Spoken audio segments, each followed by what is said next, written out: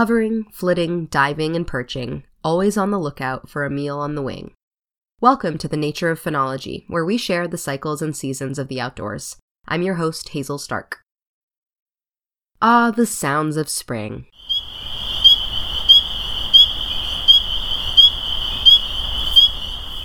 From peepers to the musical trills of warblers and the flute-like solos of thrushes to the rush of water and the fall of enthusiastic raindrops, a sound we have definitely gotten used to this year, spring sounds provide such an idyllic backdrop to the world reawakening from its winter slumber.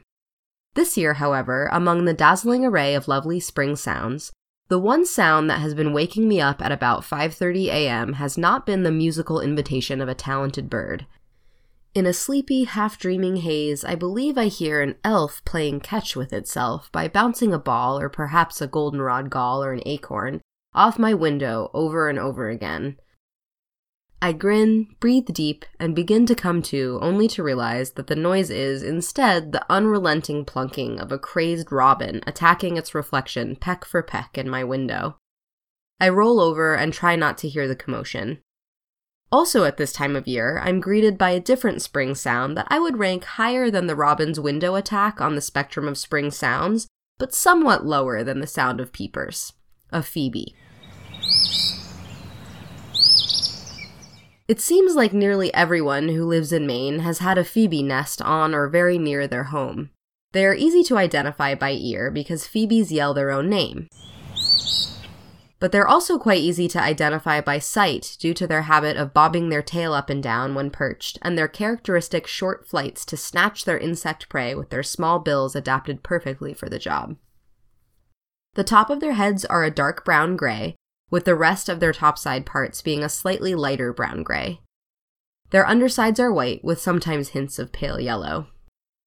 Last year at this time, the young Phoebes that were nesting just outside my bedroom window fledged and all became quiet on the Phoebe front after about a month of constant tending by their mom. As you have likely noticed, Phoebes prefer human-made structures for nesting, such as deck supports under the eaves of houses, bridges, or behind a protected outdoor light fixture, for example. These places, usually no more than 15 feet above ground, provide pretty ideal protection from both predators and challenging weather. Before so many human structures were available to these birds, Phoebes would typically make nests on rocky outcroppings. They use mud to make strong nests that can cling to these hard places, and mix in some moss, other plant parts, and even hair to add even more structure. They avoid placing their nests in particularly wet crevices, probably because their muddy nests might melt away if constantly wet.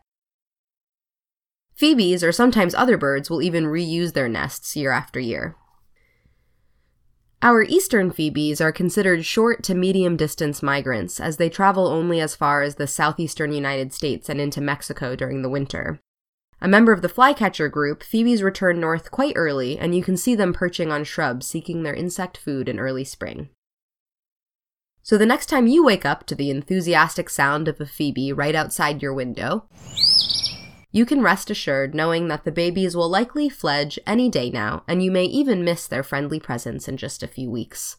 I make no promises about those reflection-attacking robins, however. 2 years ago, it persisted through August, so good luck.